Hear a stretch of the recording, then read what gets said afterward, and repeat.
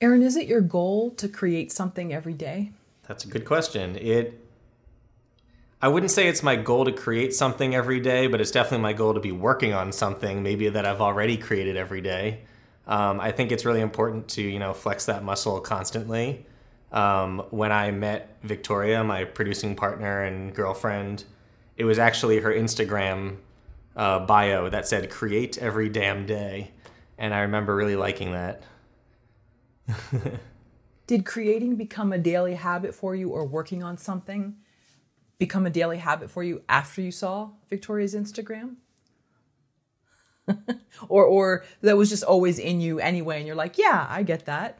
I think it was the latter. I've always been I've always wanted to create constantly, and I think having a partner, having someone to do that with definitely inspires me and like pushes me to actually follow through on what I promise myself to do. I think it's easy to get lazy sometimes, and having someone right there by our side saying, we have to finish this is a good sort of kick in the butt to actually do it. But it's definitely, inspiring and helpful having someone with you. What are some of the things that stop you from creating or working on something every day? This week, I would say moving. I didn't really do much creating this week, although we did actually release a making of video for one of our little horror shorts. Sometimes when I'm writing, especially if I'm writing a screenplay, I do try to schedule a block of the day to actually work on writing. If I'm not feeling particularly inspired, it does help to sort of take a break from that project and move to something else. But there's never really a time in my life where I'm completely unable to work or create something or work on a project I already have going on. I try to do a little bit every day. Some days are way more productive than others, though. Is that your style anyway? Are you fairly disciplined? I am pretty disciplined. I've been called a robot before. Not always in the best way, but yeah, I wake up, I work out, I pretty much have the same breakfast every morning. And then, with my cup of coffee, I sit at my desk and I just work. And that'll be either writing or editing. And if I'm not here at home, then I'll be, on set putting together a movie or a short film with friends. Do you find safety in routine? I know some people who are the opposite, where they will go absolutely crazy if they have to do the same thing. But some people, I think, crave that routine. I think it helps to have some sort of routine and discipline, but I do always find my life and my attitude towards things to be somewhat paradoxical in that it helps to have a routine, but you also have to be willing to break that routine. I think I can't even believe I'm quoting Bruce Lee, but I think he said something about acting or fighting, uh, where you have to kind of learn everything about your craft, and only then can you break the rules. So I think I apply that on some level. What are 10 things an aspiring writer should know about writing? 10 things Yes, number one, get a good cup of coffee. Sorry. that, yeah, like, can we count that as one? um, so 10 things that any writer should know about writing. Correct. I think definitely staying caffeinated certainly helps. I think experience is sort of an obvious one. I think in film school I found that a lot of people were making movies about things that they knew nothing about, and that sort of bothered me. I was always, at least in as an undergrad, I didn't really have much life experience, and so I was making movies for better or worse, sometimes without as much substance, but it was still my experience. So I think experience is a big one. I think discipline and routine. being honest with yourself. So honesty is a big one. Oh, why? Sorry to interrupt, but why that one? That's really good. I think honesty is really important to writing because I didn't really even start to realize that I was becoming somewhat of a decent writer until I was really honest with myself. Not just, honesty in the sense of, digging deep into your heart and telling your story or anything like that, but more so being honest about your work, trying to be objective, looking at it, and sort of knowing deep down, or at least telling yourself deep down what you really think of your work, your writing, or your creation.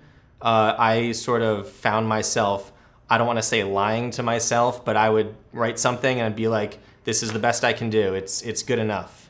And as more and more time went on, I started to sort of say to myself, no, I can actually do better. And I think that comes with experience. And I think that's part of just being honest with yourself, admitting that you can do better. Awesome. I think, okay, so 4, so caffeinated. Oh, is that 4? I thought that was 5. Oh, sorry. Okay, I must have missed one in there. Okay. Man, this is a good question. Sorry, I'm not just like rolling out with the answers. Can I say travel? I think travel is important. Meeting all sorts of different types of people. That certainly inspires the characters that I write. I guess routine and discipline was one that I already said, but I think it's equally as important to be open to breaking that routine, to having this sort of spontaneous fire inside of you that makes you want to do something you've never done before. I spent a lot of my college years and post-grad years, focusing on comedy, and only now at 32 am I actually diving into horror. And I find that I'm actually really enjoying it, and it's not something that I ever imagined wanting to do. But I think being open to changing, your trajectory of things is a good thing. So spontaneity. And what is that, 8? I believe so. 7 or 8, yeah. Yeah, I'm drawing a blank on the last 2. I think having a good word processing program certainly helps. I think maybe that just contributes to the structure of things, but I feel a little bit more inspired if I have just the proper equipment to write. That is a laptop. Personally, I don't do like pen and paper or anything like that, and Final Draft or Celtx or something like that. That's a way more technical answer. And I think the last thing is arguably the most important, which would just be the passion, the desire to do it. I think you're going to have a lot of trouble if you are not enjoying some part of it. I think it's normal to enter into periods where you are like, I hate this, I want to move on to the next thing already. I think accepting that, but still reminding yourself of why you started this to begin with is super important. And if you have that, then you can fall back on it. And I think you will be able to finish just about everything that you start.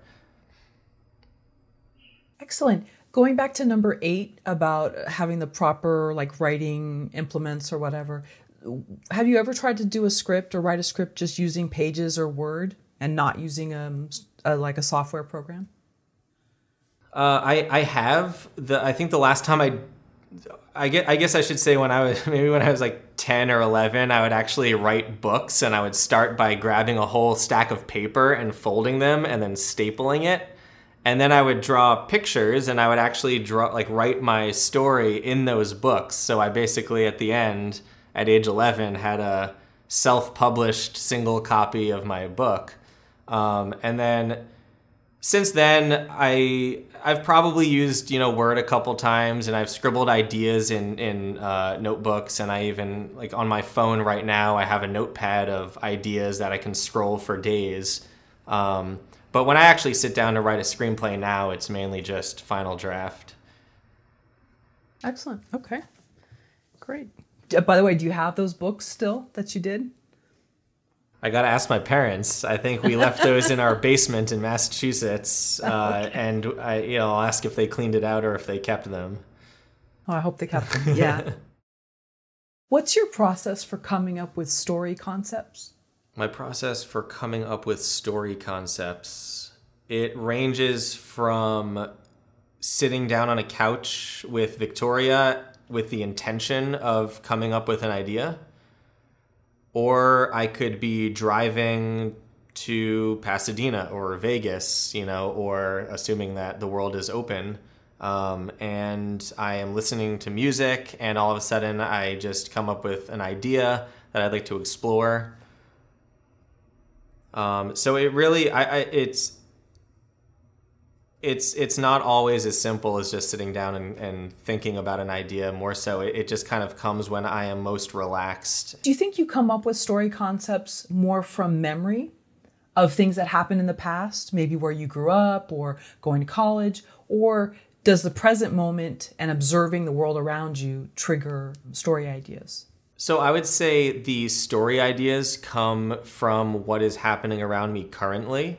But when it comes time to actually fleshing out a character and sort of trying to write a dynamic, relatable, realistic character, I have no choice but to go to my past and go to my memory and sort of summon up feelings or memories of people that went through something similar or some variation of whatever it is I'm writing about.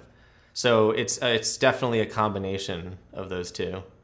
Can you talk about your first couple of weeks starting a screenplay? Where does it start, and what are those first 2 weeks like?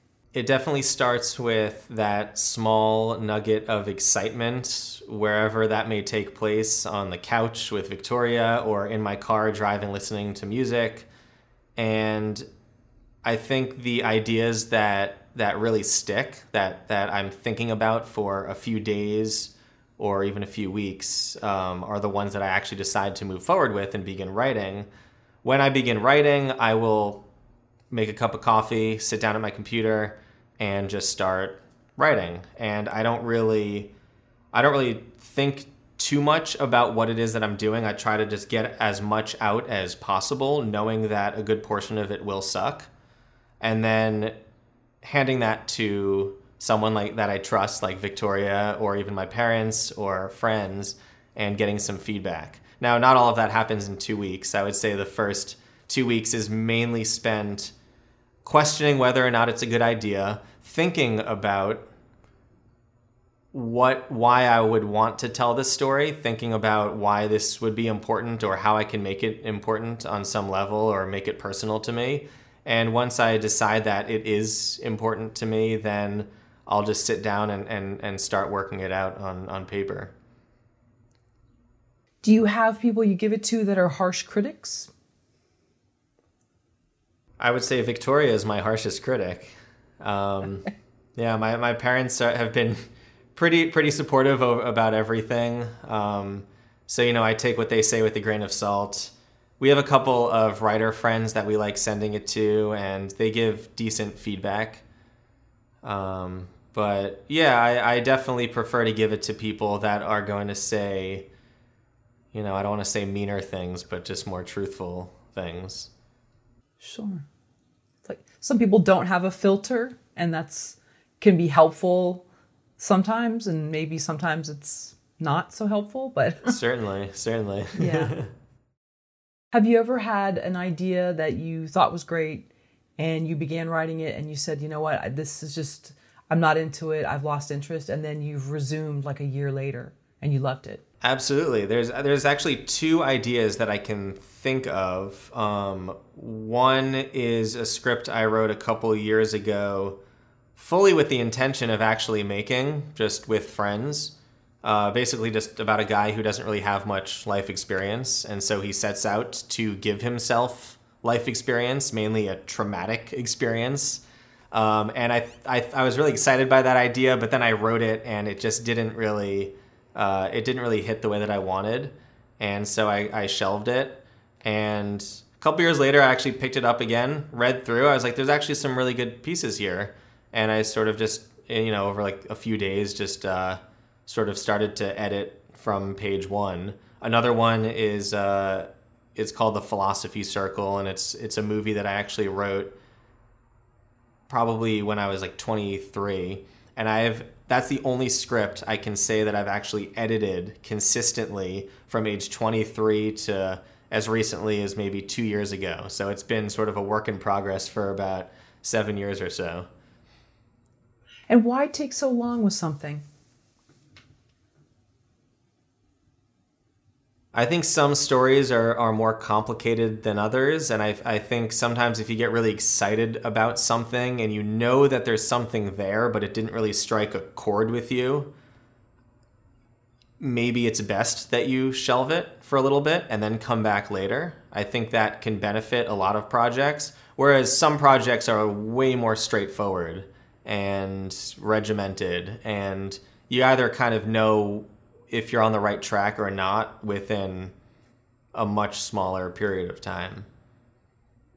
Yeah, I've heard some writers say, I think it was the writer of The Goldfinch, the movie The Goldfinch, that she loves the slow process of writing and she doesn't want to rush it. And I think it took her 12 years or so to finish that story. So some people, they really savor that long process. They don't want to rush it. I think that benefits some people and some projects, and I've found myself sort of going both ways in that regard. I've spent a lot of time on certain projects, and then I've sort of, I don't want to say rushed through, but definitely cruised right through. I think the first script I ever wrote was in a week, and I kind of followed the very traditional 3-act structure. I knew exactly where it was going. I wouldn't say it was award-winning by the end, but some stories also just come out of you way easier than others. Some definitely take more time to marinate and sort of figure out along the way. Let's say you've written a screenplay and you feel that it's a 9 out of 10. It's almost there. How would you get it to be a 10? I don't think you ever can, at least not in your eyes. I've never done anything that I've said this is a 10 out of 10. There's always things that I see room for improvement. Is that a bad answer? No, that's good. I think some people are hardwired that way. Like nothing is ever, they've got to always tweak things. And Absolutely. I think that makes people great at whatever they do. Absolutely. I think you were talking about that late. You have to be somewhat OCD, I think. But yeah, I don't even think I've ever done anything that's 9 out of 10. I think it's this one giant journey to sort of, make that 10 out of 10 project. And I think that's what gives me hope, is this constant evolution of wanting to be better and wanting to make your next project even more perfect than the last one. But every time I make one, I do look at it and I say to myself, that is significantly better than the last one, at least more often than not. So I see growth, and that's really all I can ask for. I've never actually finished something and been like 10 out of 10. Have you seen other people's work that you're like 9 out of 10, 10 out of 10? I've seen other people's work that makes me want to quit the film industry because I don't think I'll ever live up to it. I remember seeing Inception in theaters and just walking out of the theater and turning to my friend and saying, like, I don't even know if I want to like live in LA anymore and make movies, because I'm never going to make something like that. It is just that to me is just such a wonderful, brilliant movie. So yes, I Martin McDonough is another of my favorites with like screenwriting wise. Just the dialogue that he writes, I aspire to write like that or just, think on that level. But there's certainly a lot of people that I look up to that I think I don't know if I can ever be that good. So does that make you then want to stop or make you want to rise to their level? I know that sounds so cliche. Sorry. I say that sort of facetiously. I'll never stop. But yeah, it was sort of like a funny, sarcastic joke, when I said that in the movie theater walking out of Inception. I'll never want to stop, but it's this sort of abstract goal to sort of make something that you watch and elicit the same response in yourself that you had when you watched something like Inception. And I don't know if that will ever happen. I think I'm always going to be my harshest critic, but it's definitely something I aspire to do, and it's what keeps me going, is just that sort of nugget of hope. Well, a lot of times something that inspires people is seeing bad work, or even in entrepreneurs, they see some idea and they go, I could do better than that. And why does that person get to do that? I want to do it. And there you go. And there's the trajectory of their career, because it was all built on seeing somebody else do something that they think they failed at. I think that's human to look at someone else's work and say, oh, I'm better than that, or I can do that. Why aren't I? Why haven't I made it big yet? I sort of, and I do that on some level, more so from a business perspective, because I want to be able to make movies and, have a career and actually support myself doing that. So I ask myself, well, why are they getting paid all of this money to do something I know I have the skill set to do? So I don't really think in that way creatively as much, because, the story that you choose to tell, the movie that you make, is oftentimes a personal choice, and who's to say one is better than the other. I think what you can judge is sort of the technicals of it, maybe the business of it. Why is their movie picked up by Lionsgate and distributed worldwide when mine had all the same, shot on the same camera, and has just as much character growth and 3-act structure, format, and all of that. Do you think it's good to have a little bit of a chip on the shoulder in terms of having a competitor?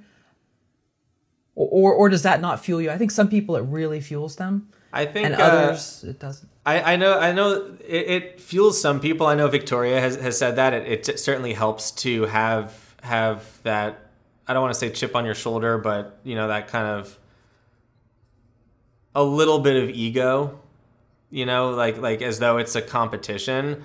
I honestly, I've never felt any kind of competition. I've very much felt like I've sort of been on my own journey, sort of growing. And like I said before, I am my harshest critic. So something really isn't good enough until I say it's good enough. And it certainly helps, going to film festivals and having people pat you on the back and say, that was a wonderful movie, like, great job. And it gives me a little bit more confidence. But even if they said that was a terrible movie, I would probably still move along and, make another project regardless. But it certainly helps. Is there such a thing as story intuition? I would lean to saying yes. I think certain people do have something innate within them that where they just understand character and they understand the direction that stories need to go in. I think other people might require a little bit more work to get there. So I'm not saying that some people just have it and some people don't. I just think some people maybe have a little bit more of an advantage based on where they're from or where their mind was focused at a young age. That seems like a very scientific answer to a metaphysical question. Where do you think you fall on that spectrum? I wouldn't say I have all the intuition in the world, but I do. I've been interested in storytelling and filmmaking since I was 11 or 12. So the way that I've perceived the world has sort of been, with that in mind. I want to make a movie. So I think that certainly helps when you know early on in your life that you want to do something in entertainment, because you think in that way. And so, your brain becomes wired in that way. And I think it helps when, fast forward 15 years, you decide to write a screenplay. You have now spent all this time watching movies thinking, I want to do that. And so it helps. Whereas there are a lot of people that, might be a mechanical engineer. And then when they're 30 years old, they're like, actually, I want to become a screenwriter. And then it takes a little bit of learning and a little bit of, education to get there. And they might be, even better than I was, but it requires more, I guess, proactiveness. It requires a little bit more education to get there. All right. So on one end of the spectrum, maybe a story technician, and on the far end, a story alchemist or something. Exactly. That's a good way of putting it. Yeah. In the middle is sort of both. Okay. That sounds good. Do you think that if intuitively someone doesn't know story, that they'll never be a writer? You talked about the engineer, this hypothetical writer. I think I actually believe that anyone can be a writer. I think it's all just a matter of how much you're willing to put into it to actually tell an interesting story or complete your story. I think everyone has a life experience that can be interesting in some way. And I think it's just sort of up to them to have the will to learn how to take that experience and translate it into a story that anyone can watch and anyone can understand and anyone can enjoy. And does the life experience have to be necessarily traumatic? Definitely not. No, it doesn't have to be traumatic. It just has to be interesting and memorable to you. And I think some of those stories will resonate with a lot of people. Some of those stories will resonate with a small group of people. But I find it hard to believe that there is anyone in this world who has only experienced one thing that no one else has ever experienced before. And even if that is the case, then that would be a pretty damn interesting story. So writers can be happy, productive people. They don't have to be absolutely self-loathing. No, they definitely don't have to be. No. I think it's normal to go through periods of self-loathing and self-loving. But yeah, I don't think it's one or the other. What do you think about learning everything you can about structure and then forgetting it? Kind of going back to the Bruce Lee quote, right? I think it's a great idea to take that approach. I think it's very important to have a foundation, an educational foundation on whatever craft you're doing, because there are plenty of people that came before you that knew what they were doing and they did it exceptionally well. And so you want to learn from those people. And once you learn sort of how to, put together a story or put together a movie, this really can be, this can be attributed to any craft in the world, then you can then infuse your own experience onto that and create something new and original. How do you develop character? By looking at my own experience or talking to other people that have had an experience similar to whatever character it is that I'm writing.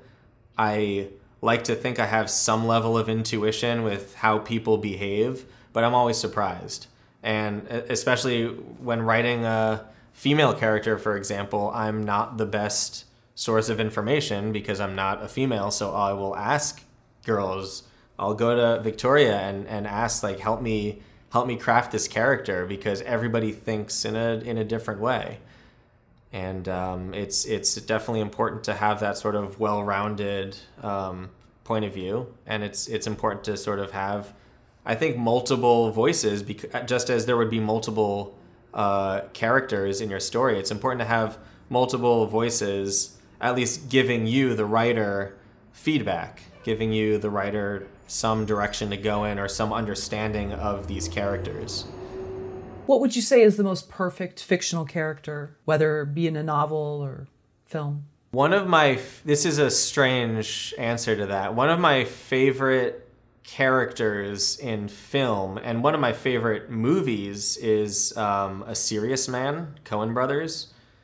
And the main character in that is basically going about his everyday life, just trying his hardest, trying his best, trying to be a good person. And there's always something around him that's happening that's sort of throwing a wrench into his plan.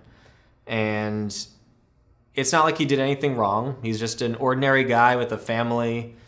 And one thing after another happens, and a storm is literally coming throughout the entire duration of the movie. And I thought that was just such a beautiful representation of life. And when I watched that movie, And every time I've watched it thereafter, I've watched it multiple times and find new little, gems within it. It's just really resonated with me. I've looked at that movie and watched that character a million times and thought, yes, I can relate to that.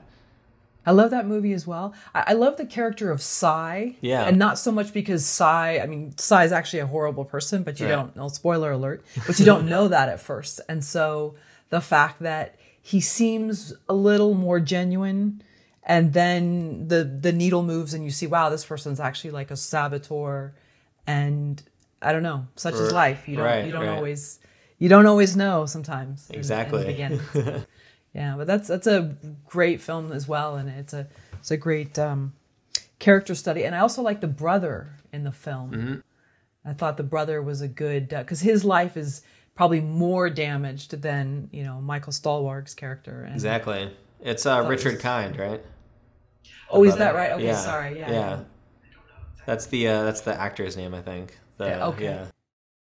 Why did you switch from comedy filmmaking to horror? Well, I wouldn't say that I switched as much as I'm just sort of trying something new at this time. Like I said before, I definitely needed a career. And ever since I was in high school, I've always known that horror is a great way to break in. But my instincts were sort of more pushed towards comedy. And so I spent a lot of time doing that. And I think I did it decently well.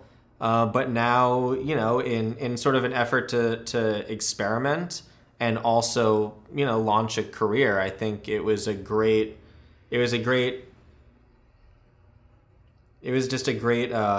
what word am I looking for?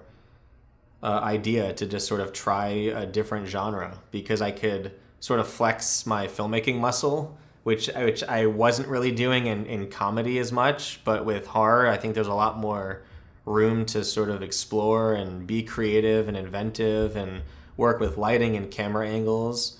And then just from a career perspective, when we release these, these get a lot more attention than if I were to, release a comedy sketch or even a romantic comedy movie. People really love horror.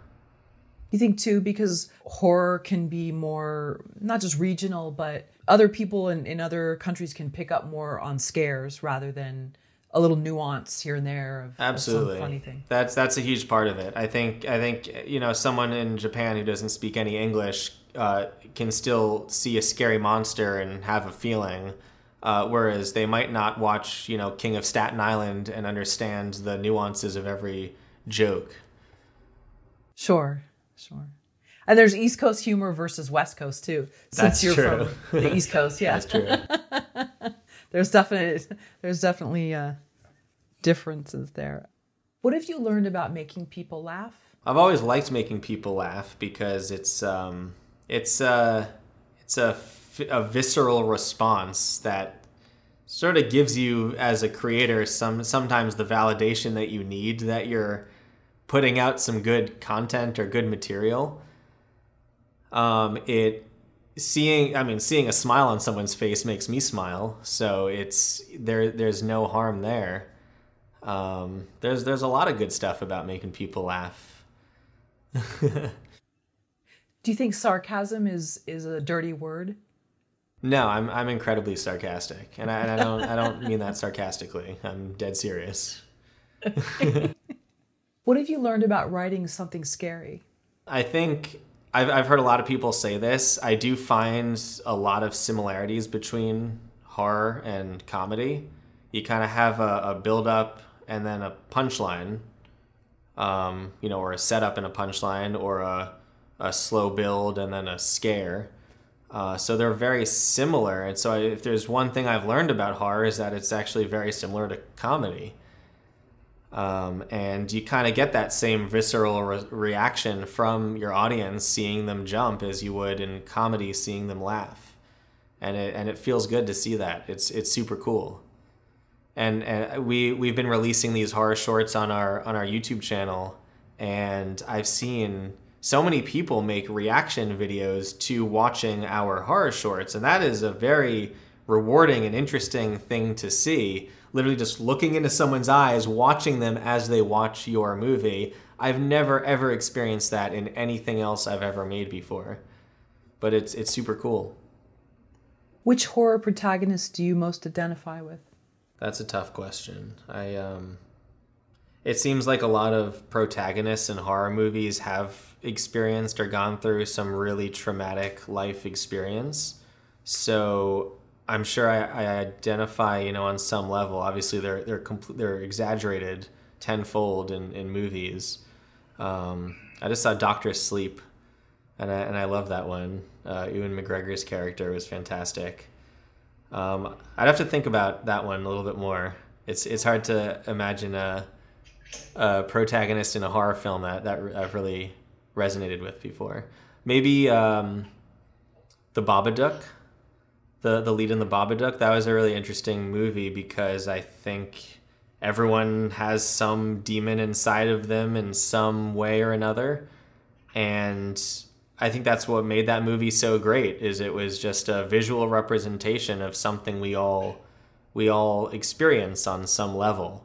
Maybe not, grief to that extent. Some people probably definitely have experienced grief to that extent. A lot of people, even if they haven't, can still understand this sort of demon inside that wants to get out, and it's that movie was just such an interesting exploration of that, and sort of how you either censor yourself or push certain things away, and it was a great movie. Can you talk more about your process for writing comedy? Comedy, it's very, very hard to write.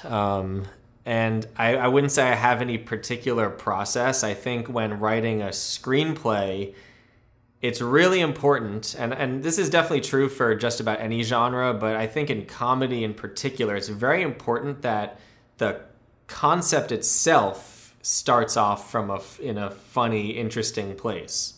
And I think for me, I know Victoria hates this word, but when something is grounded, even if it's sort of a crazy abstract supernatural movie or concept, so long as the characters and the reactions stay grounded, I think that's very important to comedy. So you want to start with a concept that is inherently funny, and then you sort of build characters off of that support the concept and are completely different.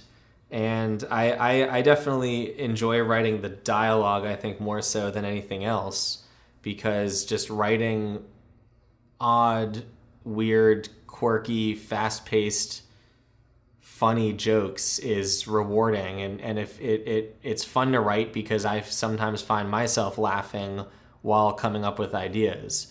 Whereas if I'm writing a drama or a horror movie, it's not always as fun. Sometimes it's just, scary, or you kind of have to go dig a little deeper to actually find something worth writing about. Comedy, if it makes you laugh, I think it works. So it's definitely more fun. Did you watch a lot of Seinfeld when you were a kid? Absolutely. And Curb Your Enthusiasm. Curb Your Enthusiasm got me through high school and college. And it still does today. And a lot of people even say I'm a lot like Larry David. Do comedy and horror have the same story beats? I think they're very similar, for sure. Like I said, before, I do think that horror will sort of have a slow build and then a jump scare, whereas comedy will have a setup and a punchline. When it comes to the actual, overall structure of a full-length screenplay, I think just about every genre should follow generally the same kind of rules.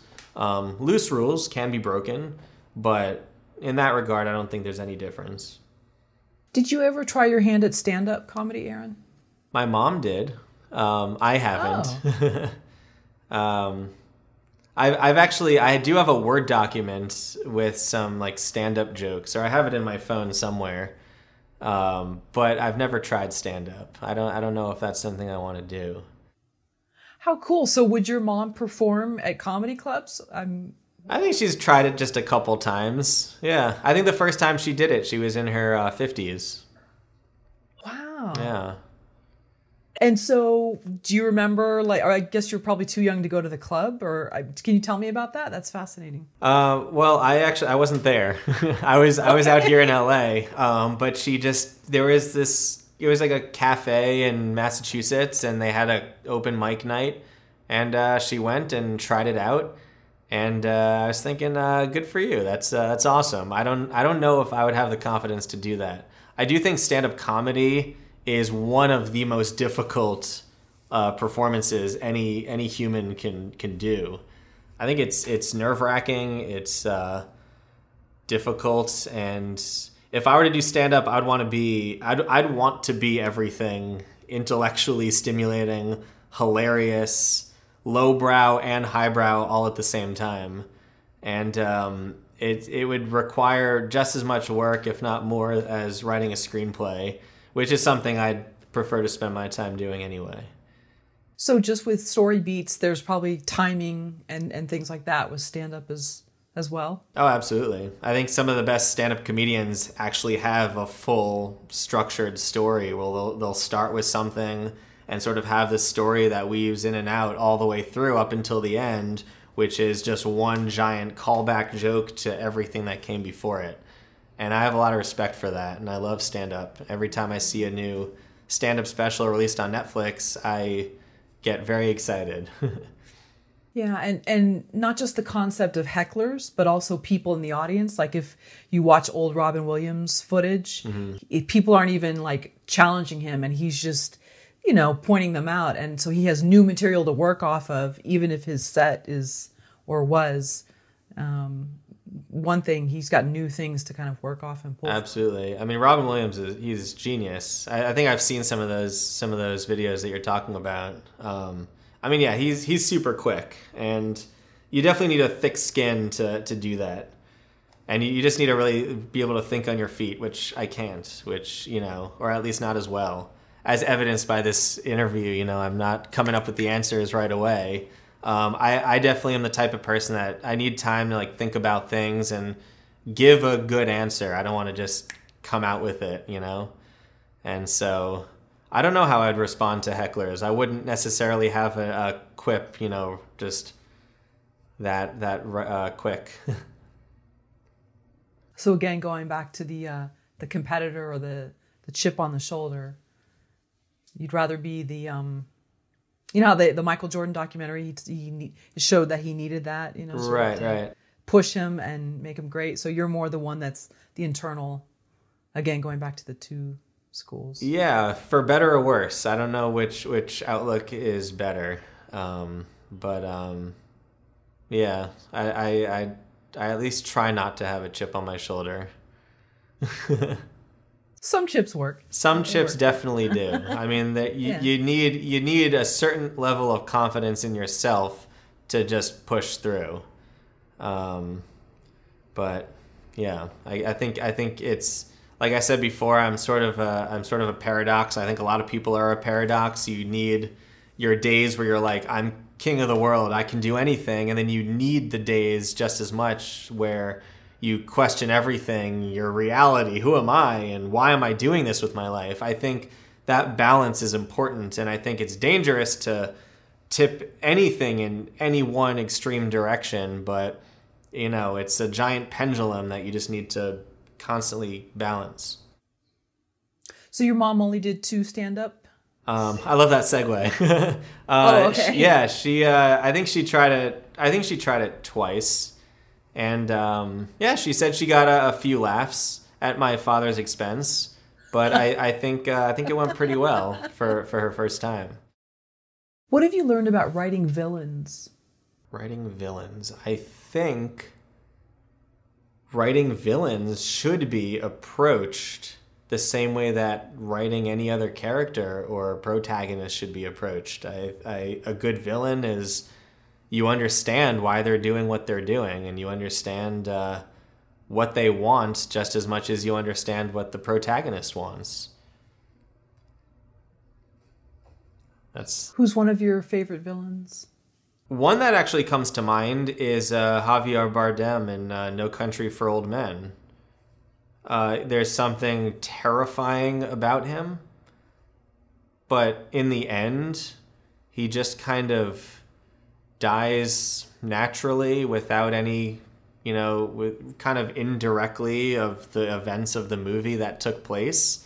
So you kind of, which is what I love about that movie, is you have these tropes that the characters and the story follows, and then it's just completely broken by the end, and you're sort of left with an even more terrifying feeling, or a more freeing feeling, depending on how you want to look at it, that there really is no distinct good or bad in the world, and if there is no real justice, or maybe there is. It's all a paradox. It's all a matter of how you look at it. So I think he was a great character, and that was a great movie. What about what's one of your most hated villains? I feel like if I actually watched a movie and genuinely hated a character, I might not like the movie that much. A part of me wants to kind of like, on some level, everybody that I watch, even if they're the antagonist. You kind of want to like who they are and what they're about, or at least get something out of it. Someone that is just pure evil, I find to be unrealistic. So now I'm trying to think of movies with sort of just purely evil characters, and I guess I would still need some more time with that. Man, I don't know. What about the Joker? I do think that the Joker, they definitely did a good job of, and I'm talking about like the most recent Joker. They definitely did a good job of sort of showing, this guy who is disturbed. I personally had trouble relating to that character, at least in the latest version, mainly just because it was a movie about this, mentally ill person, and it can be fascinating to watch at certain points, but he wasn't really as much of a villain in that movie. Maybe in like the classic Batman comics, the Joker is certainly portrayed more so as a villain, and in that case it is more black and white, but the origin of him, I guess, is definitely more of a character study on someone with mental illness, and therefore I wouldn't even look at him as a villain at all. I don't know if that's a pretentious answer, but yeah. No. There's been a lot of debate, I know, about that character, and so I'm just curious. Yeah. I mean, that was an interesting movie, and I wouldn't say it was my favorite movie. I didn't hate it. I didn't love it. It was definitely a different approach. But yeah, I look at The Dark Knight, and I find Heath Ledger in that movie just to be very well rounded and a wonderfully written villain, because he's giving reason for what he does, and the sort of again, what's the word I'm looking for, the predicaments that he puts the protagonist in are very difficult situations, that it's like, what do you do in this situation? And I think that's a great, predicament to put your protagonist in, is something that anyone can watch and be like, I don't know what I would do in that situation. I want to see how this person's going to do it. So you love Christopher Nolan? I do, yeah. Yeah. I believe you made your first feature film in 2013. Did you think upon making that your life was going to change? I guess if I were to ever have a period of my life where I did have a chip on my shoulder, it was in 2012 making that movie. I didn't know what was going to happen with it. I was very much focused on just making a movie that I wanted to make, and had zero intention of trying to make something marketable or anything. All I wanted out of it was sort of just, I just wanted to open a door and have maybe an agent that can help me make my next movie, or garner the attention of some investors that would finance the next movie. While making it, it was an absolute blast, and I definitely hoped for the best. If you were to actually ask me truthfully if I thought this was going to be my big break, I'd probably say, no, I don't think so. But I just sort of wanted to prove to myself that I could make a coherent story. And I think I successfully did that, at least, when I was 23 years old or so. Do you really think that's a chip on your shoulder, or more just creative longing, just wanting to make something? It was probably more creative longing. I mean, it wasn't like in a cocky way. I of course hoped that we would get into Sundance and make $1 million, and there was a small part of my mind that thought that could happen. I could see that happening. Now I don't really think in that way. So when I was younger, I definitely, the whole Sundance dream and selling your movie for millions and millions of dollars was much more of a possibility in my mind back then, whereas now it might happen, but I don't even think about that now. Now I focus so much more on the actual content I'm trying to make and just making the best possible movie I can. Would you advise other first-time filmmakers, not just a short, but a feature, that it be really more of a, again, cliche term, but a passion project rather than aiming for this incredible distribution deal? That's a very difficult question to answer, and I'm sure a lot of people will watch this, and I want to be careful with my word choice because I don't want to lead anyone down the wrong path. Obviously everyone's different, and personally, I think it's important to think, about the business of it, and also think creatively. Just how everything else seems to be a balance in life, you also need the balance of business and creative.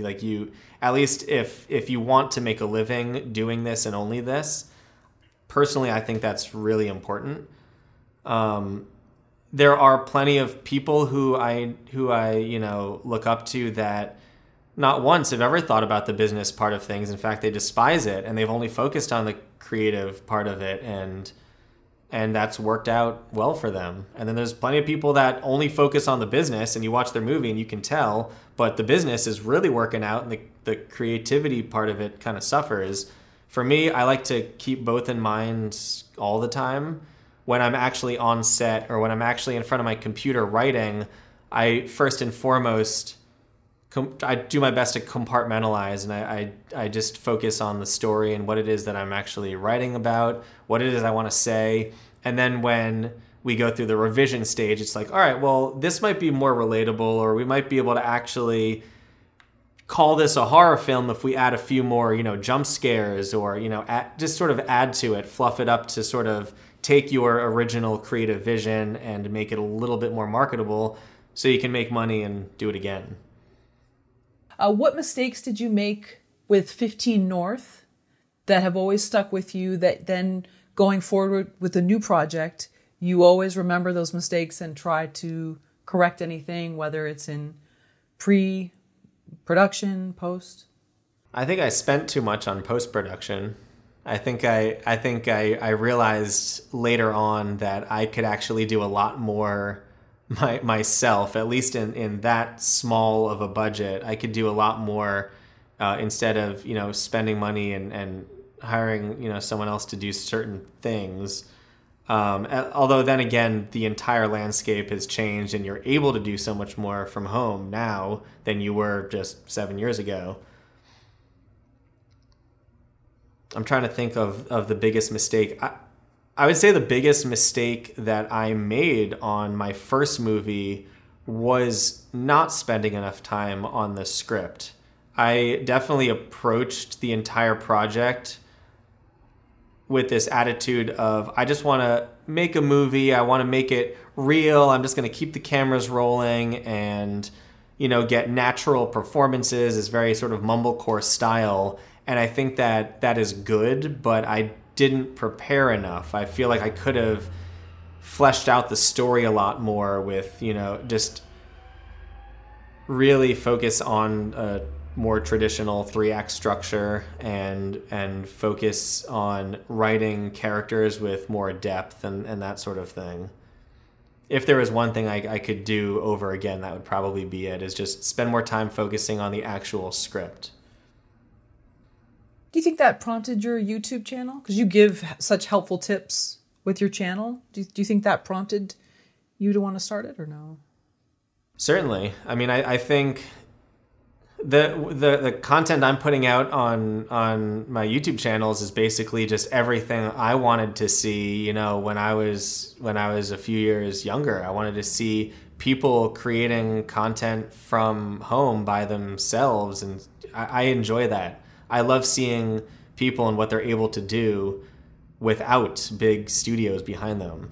Would I take a studio job? Of course. But I really get a kick out of this just home-brewed, you know, do-it-yourself kind of approach. I think your top video is about using the drawing aspect in Adobe. Oh, yeah. The scribble animation. That's funny. Did you know that would be so popular? No, not really. I mean, I know it's a popular effect. But yeah, with that kind of thing, you never really know it's gonna be popular. With our other channel, you know, Social House Films, that's a lot more cut and dry. You know, if you make a short horror film and it looks pretty and the monster looks scary, then it's probably gonna do pretty well. These tutorials, it's hard to sort of be on the pulse of what effect is going to be, you know, the most desirable. Now that TikTok is a thing, you know, a lot of people are trying to like create their own effects at home, and so I never know what that next thing is going to be. I have a quote here, Aaron, and it reads, "I selfishly like a lot of first-time directors because they over-prepare, they are super eager, and they have very little ego." And that quote is from none other than Mark Duplass of the Duplass Brothers. I definitely agree with that. Yeah, I think I do think that when you're a new director, you feel like you have something to prove. And I think it was David F. Sandberg who said that you want to prepare 200% just to get 100% results. And I think especially first-time directors, because they have something to prove or they're nervous, they tend to over-prepare a little bit, and when it comes to filmmaking, that's definitely not a bad thing. I've noticed that my movies get significantly better if I actually plan every single shot, every single moment. It sounds grueling and tedious and difficult, and it absolutely is, but it also sounds obvious. Of course, you prepare, you do a better job, but it makes a world of a difference. I remember earlier on in my you know career, I remember you actually asked if what was one of the biggest mistakes I learned with my first feature, and I would say not preparing every single shot. I think especially on a much smaller budget film, if you actually over prepare, you know exactly what you're going to shoot, and you're going to know every single moment that it is that you're shooting, then the finished product is going to be so much better. Did you storyboard, do anything like that? I did not storyboard 15 North. It was very much, again, from this approach of I just want to get two cameras rolling at the same time, sort of shoot it in this very mumblecore documentary style. Didn't want to really do that much planning. I did have a loose shot list just to sort of make sure I covered, you know, basically got all the coverage that I needed. But since that movie, I've definitely spent a lot more time focusing on what's actually in the frame. On that movie, it was just sort of like, let's point a camera at this actor, get their lines, and let's just do a couple takes of that and move on. I don't really do that anymore. How does a writer or filmmaker earn their audience? That's also a good question. I think a writer or filmmaker probably earns their audience by being honest with themselves. I think it's like making a friend. You know, if you're a good person and you have good intentions and you care about what it is that you're saying, I think people are going to listen and they're going to be interested. If you seem like you're, you know, making a movie or telling a story for all the wrong reasons, I think that's it's gonna shine through in your work. So I think, you know, you definitely earn an audience's trust in that way. And then, of course, you know, the technical aspect of it. If it looks terrible, it's going to be distracting, and nobody's going to really even take the time to watch it, even if the content itself is riveting and good. You know, you sort of need this baseline production value to say, okay, I know what I'm doing, now hear what I have to say. And what if you build an audience and they become so invested in your stories and your characters that they revolt because they wanted those characters and stories to become something else? But you as the creator, it's your imagination. But how much is the audience say involved in some of that? How much say do they have? If I could start a revolution, I'd be happy. I could die early.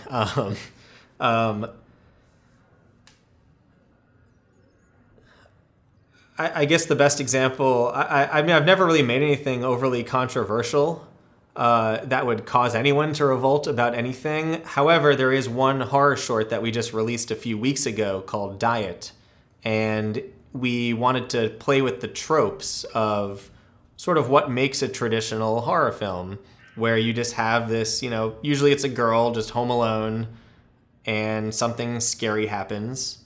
She hears a noise or something is at the window and she goes up to it and it's nothing. And then she goes into bed and then turns around and there's a scary monster, and that's it. That's the end. And it's like the most cliche kind of like little horror short you can imagine. And so I was thinking of a way to play around with that and have all of those same tropes, but then at the very end, you just have that main character die of natural causes, in which case he just dies of choking on a carrot.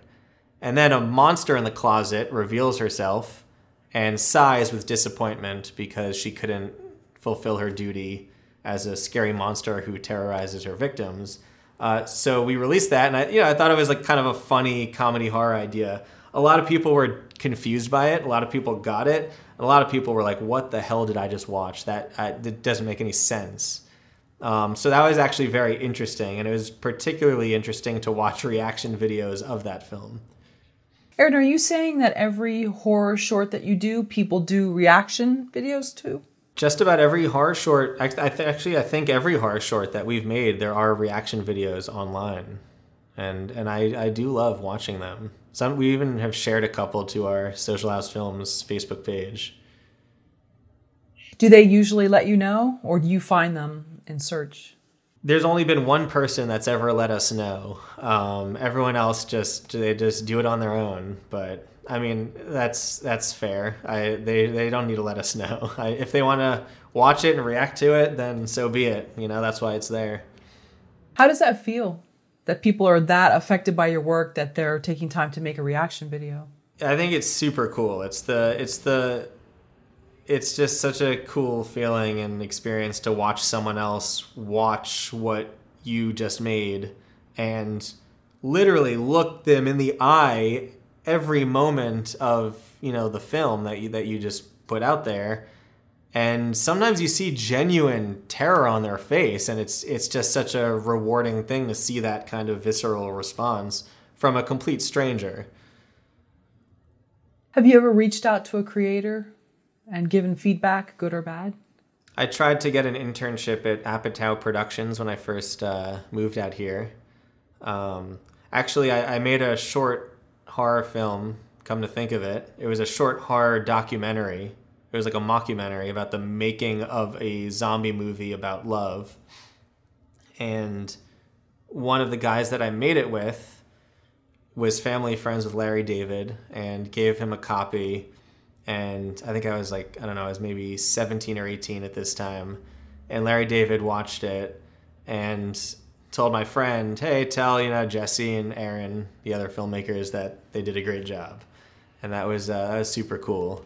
So I remember kind of pushing my friend like, hey, you know Larry David, you should give this to him.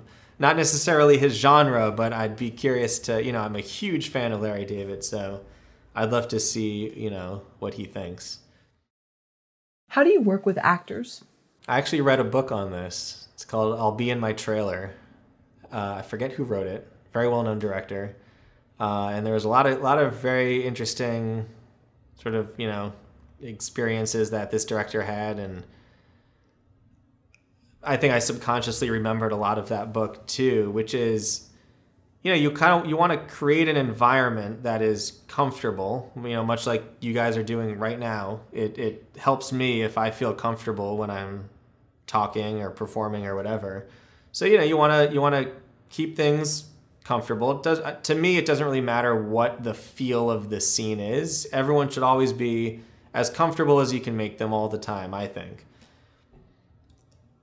And once you've sort of created that environment, then you want them to know that they're open to experimentation, that they're open to sort of try things, that they might otherwise be scared to do. If they feel like this is a visionary director and they know, that director knows exactly what he or she wants to do, then, I think it's important to give that actor the freedom to experiment, try new things, because I don't always know best, and sometimes actors have done something that I could not have imagined of, and that's super cool to watch.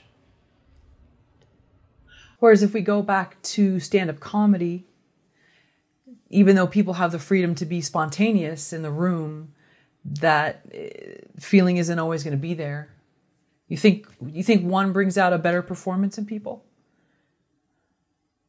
I definitely think stand-up comedy is definitely it's a form of acting for sure. I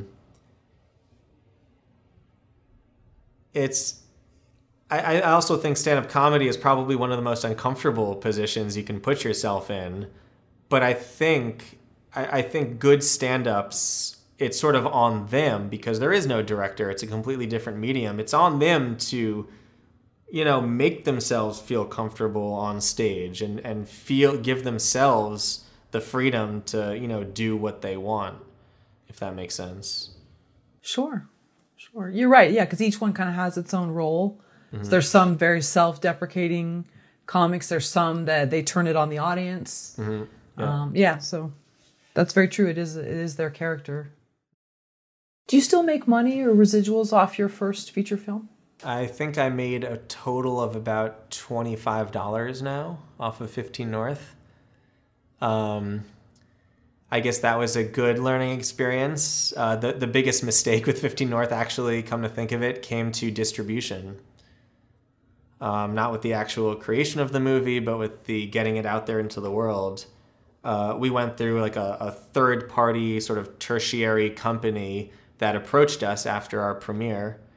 And they said that they wanted to distribute the movie. They loved it. We were, young, early 20s. We were super excited to even have a distribution company approach us.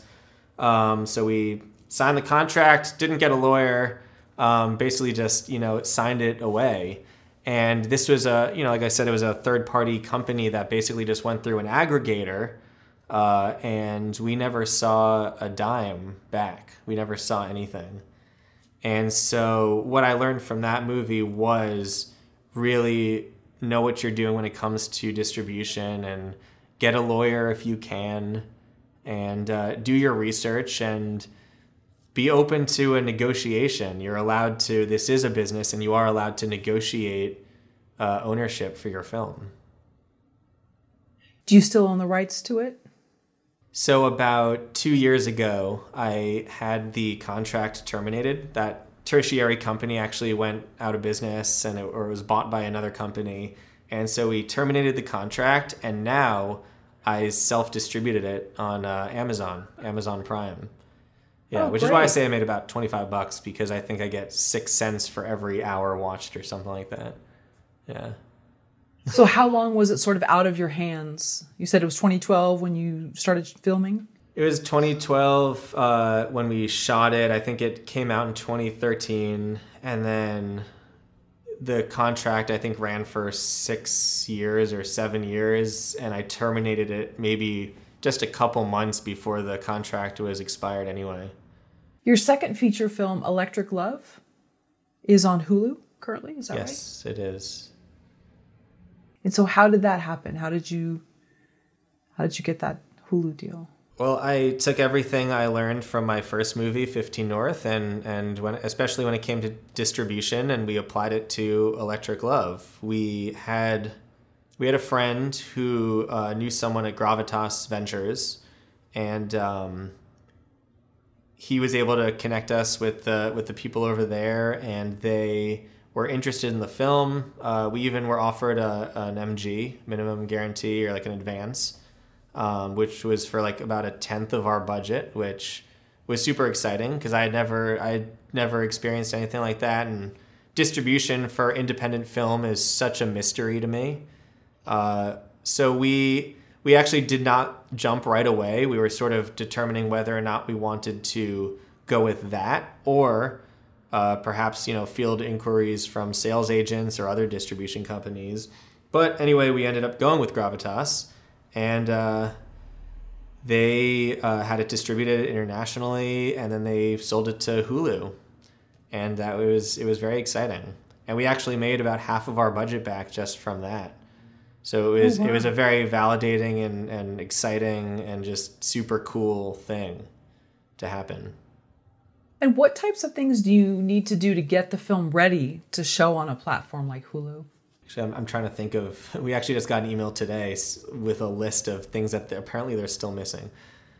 So you need to deliver the film in its 4K format. You need to put together an M&E track, which is a music and effects track, which is basically without the dialogue. That way, internationally, they can dub over it in any language. You need a complete transcription of every line spoken in the entire movie. There's a lot of deliverables that are required, and every platform sort of requires something different. But the distributor sort of tells you, hey, we need this, or hey, we need this, and then we just, rush to do it. And if I can do it myself, then I will. I think there were a couple things that we needed to hire out, like the M&E track. But the distributor tells you what they need, and so you give it to them. How long has it been on Hulu? I think it's been on Hulu now for, I want to say, a year. No. Maybe 6 months. Victoria would know. I forget. Has anyone reached out to you about the film? I loved it, watched it. This reminds me of me. I've gotten a couple like friend requests on Facebook, or DMs on Instagram, and but nothing crazy. I think more so the actors have received some feedback. I've heard Zach, one of the stars of the movie, say has people from around the world message him. Yeah. I did post a copy or a photo of me holding up the Blu-ray when it came out on Reddit, and I posted that to the filmmakers subreddit, and I think I got like 1,000 upvotes or something. And a lot of other filmmakers were asking questions about it, and I do definitely try to make myself available to people, independent filmmakers that have questions about distribution. I think it's such a secret for some reason, and nobody likes discussing numbers, and I think that only works to the advantage of the distributor. And I think it's important for filmmakers like us to actually share this information and learn how to properly distribute your movie and make money on it if you can. What have you found is the best way to make money as a filmmaker? To shoot weddings, probably. No, I mean, it depends what level you're at. In high school, that is what I did. I shot weddings and bar mitzvahs. Nowadays, I probably make the most getting hired by companies to just shoot music videos. We actually just started monetizing our YouTube channel, so that's a nice extra source of income. And surprisingly, making independent films that fit within a certain budget now, just with all of these streaming platforms, it's actually a lot easier to make your money back and then some on independent movies. So Electric Love was about $100,000. And so far, I think we've made about 70,000 of that back. And it's a 7-year term that you sign with the distributor that we signed. And so over 7 years, we certainly plan on breaking even, hopefully, and then even making a little bit after that. It doesn't happen immediately, so you definitely have to give it some time before you even see, your first check in the mail. I think it was about 2 years before we received our first check from Electric Love after its release. But assuming you do it correctly, then you can certainly make money back doing that. And it's what I really respect about the Duplass brothers. They figured out their business model and it works for them. And I've always had a lot of respect for them. They create their own material. They have their pipeline. They put it through. They produce other people's movies, and it's profitable, and they're able to do it again and again and again. What is that budget range that you think is the profitable budget range? I would say it's hard to give exact numbers. If I had to break it down, I'd probably say try to keep it below $100,000, especially if it's not a horror movie. I think if you make a horror film, there's going to be a lot more distributors nowadays that are willing to distribute something like that, because like we were talking about before, it can be distributed to just about any country, non-English speaking country, and still translate. People will still enjoy it. Whereas a romantic comedy about online dating in Los Angeles won't necessarily translate to, someone in Japan or some country that doesn't speak English as much. So, yeah. And you said your budget for Electric Love was around $100,000? It was about $100,000. And then Hulu, we got $50K from Hulu, which was half the budget. And again, I like sharing the numbers mainly just to help filmmakers sort of get an idea as to what they can do with with films in this sort of budget range. Sorry, do you mind if I ask how you raised that budget? Sure. So a lot of it was self-financed. I put up a little, basically just savings from like the past, since 15 North for the past 5-6 years. And it's not something I would recommend everyone do. I did it and it's slowly working out. But I was able to, finance a lot myself. And another huge part of it, and this is like the second half, is Victoria actually was able to lock a lot of brand collaborations. So she comes from a background of Instagram and, doing sponsorships and brand collabs. And we were able to get a lot of our wardrobe paid for, free meals, even, money given to us. We had friends come in and just kick in a little bit. So it was very much sort of like a crowdsourced kind of thing. And honestly, if I didn't have savings, 5 years worth of savings to put into it, I still would have made it. We just would have done things a little bit differently. So it's definitely possible. And with these brand collaborations, is there a site you would go to find brands, or you were just cold calling what might fit with the movie or emailing? We were pretty much just cold emailing companies, that had products or services that we could somehow include in the film without it being too obvious.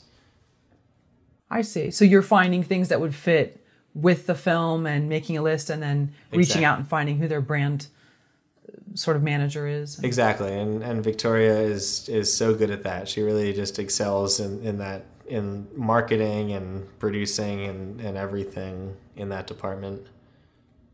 Was your pitch a long pitch, or was it more to the point to these brands? It's pretty to the point. I think at a certain point too, even when it came to post, we even had like a little loose trailer cut together that we could send over and say, here's what the movie looks like and here's what it is. And we even got some brand deals after the fact when it came time to putting together a premiere. So yeah, just be direct. Don't, be honest about what you're doing. tell them where the movie might go, and who's in it.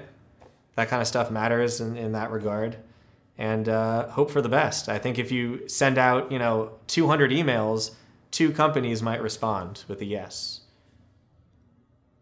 With the brand email, would you talk up sort of like what you could do for them more so than, hey, this is who we are? I see a lot of pitches, and sometimes it's more about, this is who I am, and that's great, and I understand people are proud of their work, but sometimes it falls short in what they can do for the person they're asking something from. I actually would love to bring up one of Victoria's emails so I could just read exactly how she wrote it. But I think she would sort of focus on how this is going to benefit their company while simultaneously saying, in not in these exact words, but we know what we're doing and this movie is going to have eyeballs on it. So it's kind of like, we're professionals and this can benefit you. Right. And just last question about it. Would you email them a second time if you heard no, if you didn't hear anything? Traditionally not. I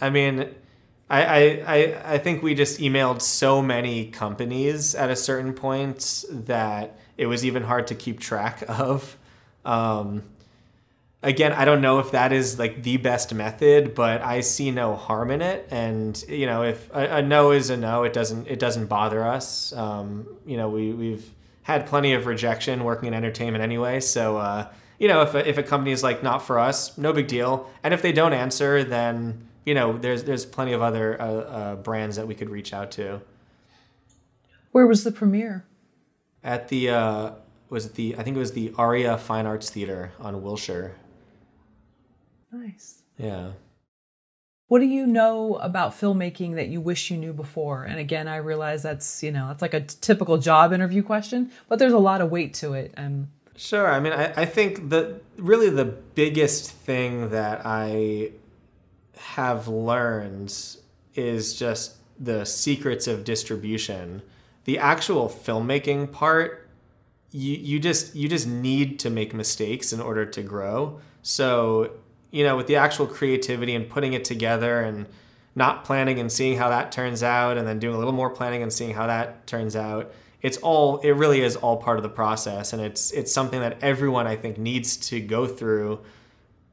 Even if they try not to, they're going to make mistakes. It's necessary to make the best movie. The only cold, hard facts that you can actually learn is pretty much, now that I made the movie, how do I get it out there? And that's also always evolving and changing. So, the means of distribution 7 years ago is completely different than what it is now. So you have to stay on top of that, but sort of just understanding what your film's value is and what is possible is the biggest thing that I've learned over the past few years. How do you know what the value is? I guess what I mean by value is sort of having the confidence to know that there is an audience for your film. If you put in a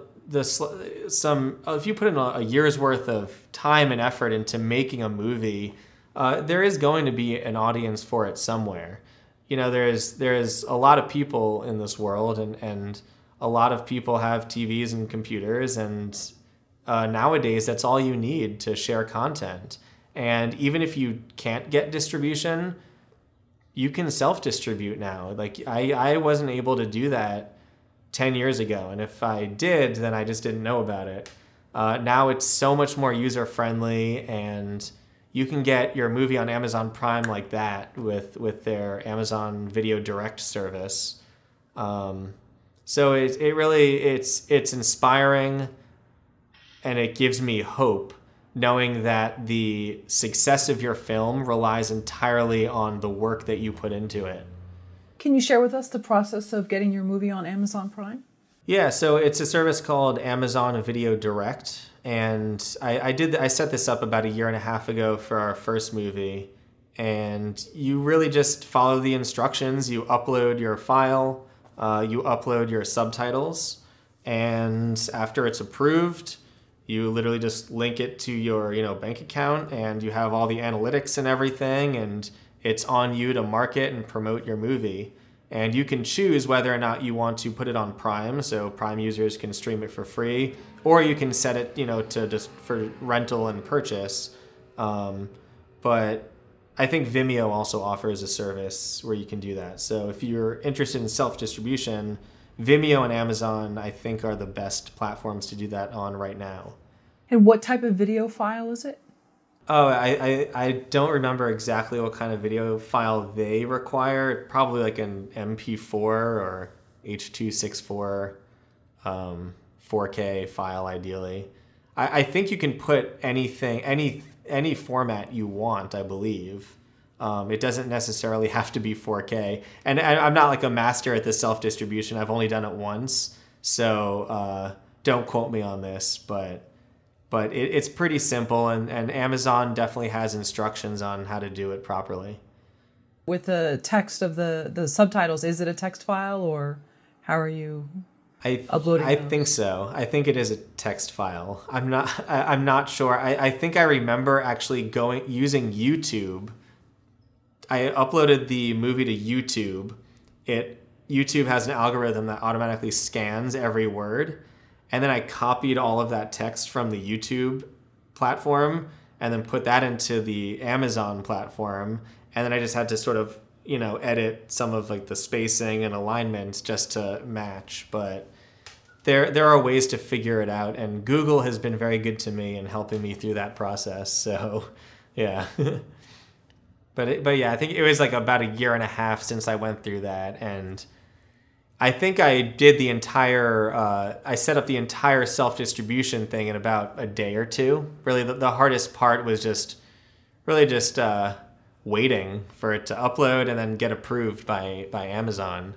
And there's also a good chance that the entire means of uploading has changed since then.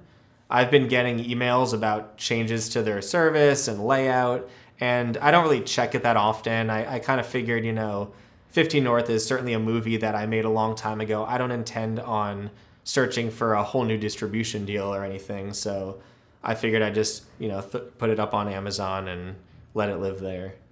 How do you think teaching others on YouTube has helped you to become a better filmmaker?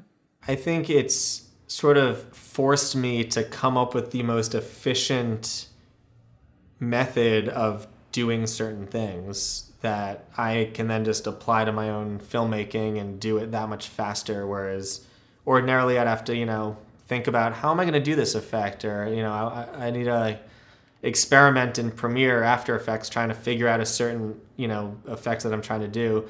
Doing these tutorials, I research the hell out of a certain topic, and then I just streamline it so that I can say it as succinctly and easy to understand as possible.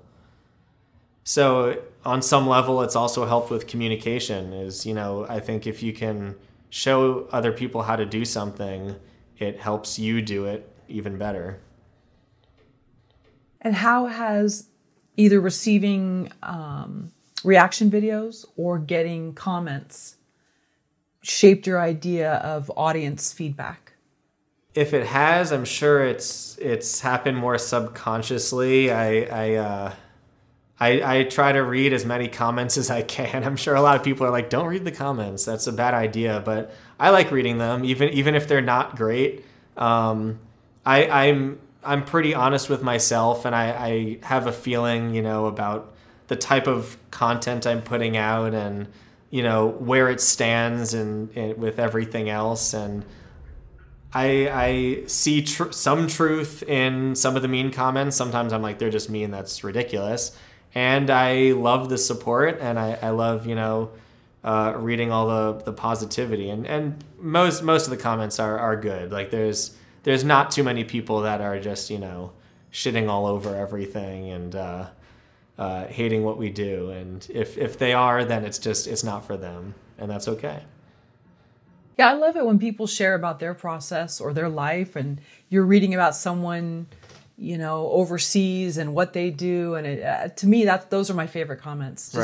Just to hear other people's process, and It's pretty Absolutely. cool. I just released our first making of video on our channel just yesterday, actually. I mean, I'm hugely inspired by David F. Sandberg, and I love that he does that on his channel. So, I'm thinking, well, I love that he does that. I should do that for people that are watching our short films. Why would I deprive them? If for anyone that wants to see it, here it is. So, I put that together, and it's cool.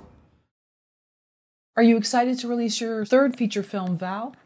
I am. It's going to be a lot different than the past, assuming the world is still closed down. We were planning on having a big premiere. We had to cancel our wrap party because of everything. But that aside, the actual making of it was an absolute blast. It was one of the best experiences I've ever had making a movie. It's a horror fantasy, kind of in the vein of Beetlejuice.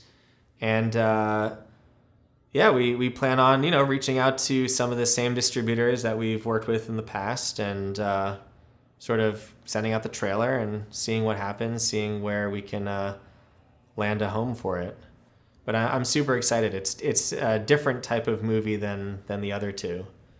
What has it taught you about storytelling? This is the first movie that a lot of people that know me and worked on this movie have said, this is an actual movie. And I think what they meant by that is storytelling-wise and character-wise, everything was just, it was just more. It had a much bigger punch. All the protagonists were so much more clearly defined, and the antagonist was clear, defined, dimensional. The set pieces and the production design, we spent so much more time actually looking for the right locations and props and everything. So I think what this movie taught me was to really it's the endless journey of paying attention to as many little details as you possibly can to make the best movie. And I think that comes with time, because there are plenty of times in my other first two films where I'm like, oh no, this is good enough. Like the production design, it is what it is. This is what it looks like. I'm happy with it. Now I don't really have that mindset anymore. I definitely spend a lot more time focusing on everything. And it's wonderful having a partner, Victoria, with me by my side, helping and doing a lot of the heavy lifting and shaping characters, writing, a good portion of like female perspectives, for example, which I'm oftentimes not too good at.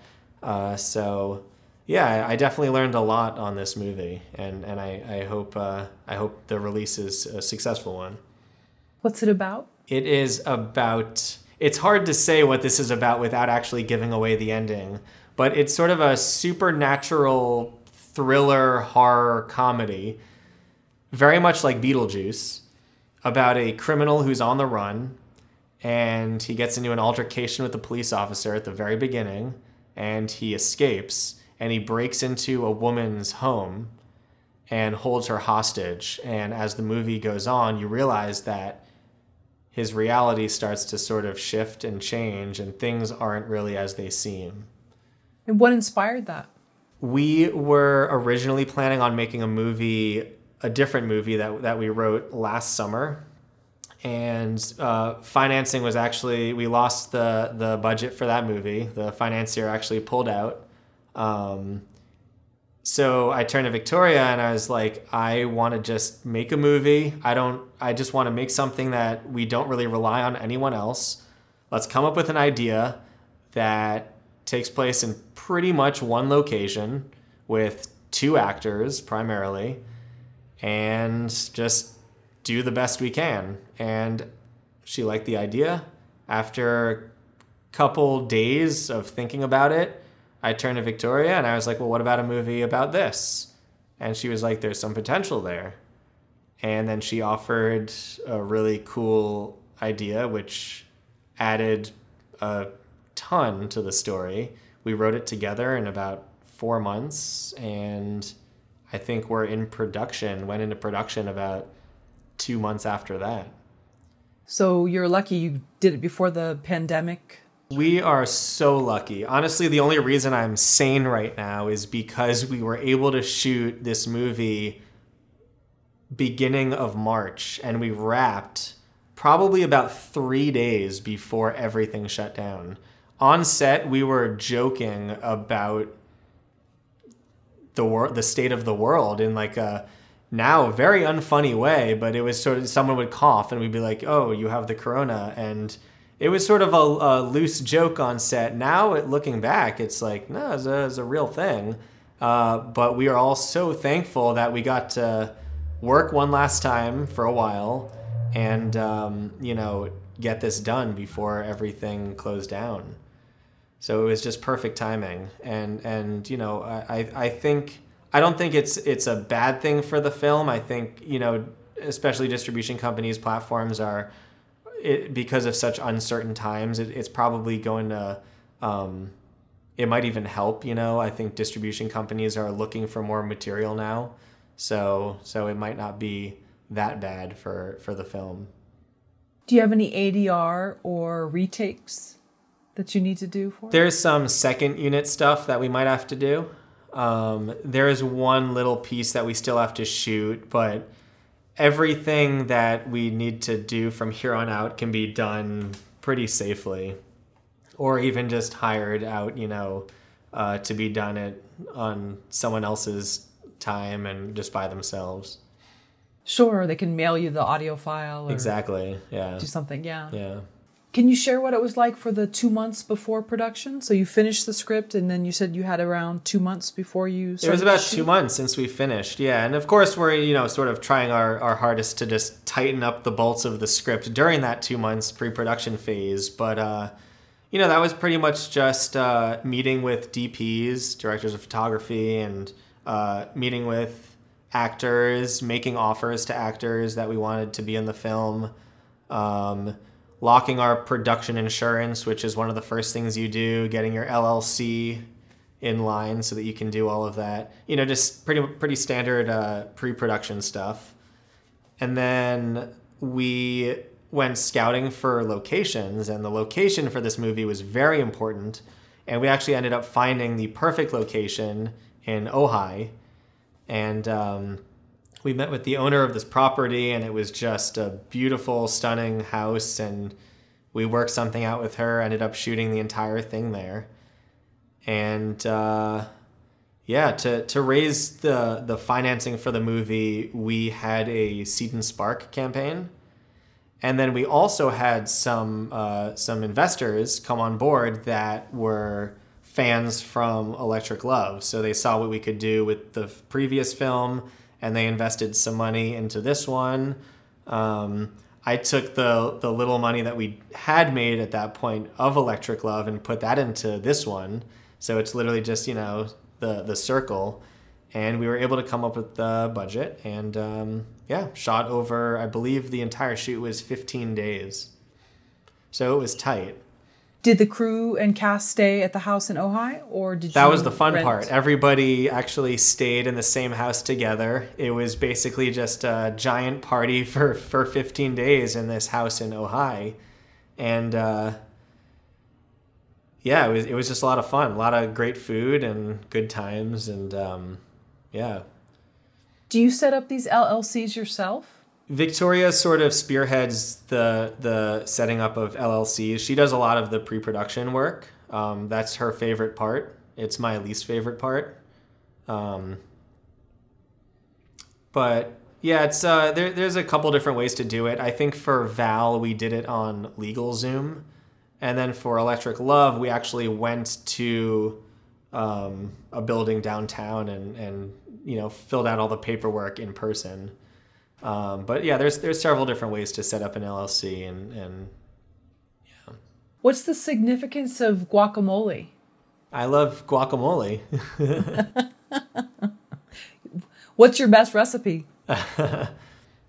Sprinkling a little bit of the pomegranate seeds on top of the, of course, avocado, cilantro, red onion, a little bit of lime, although I could do with or without the lime.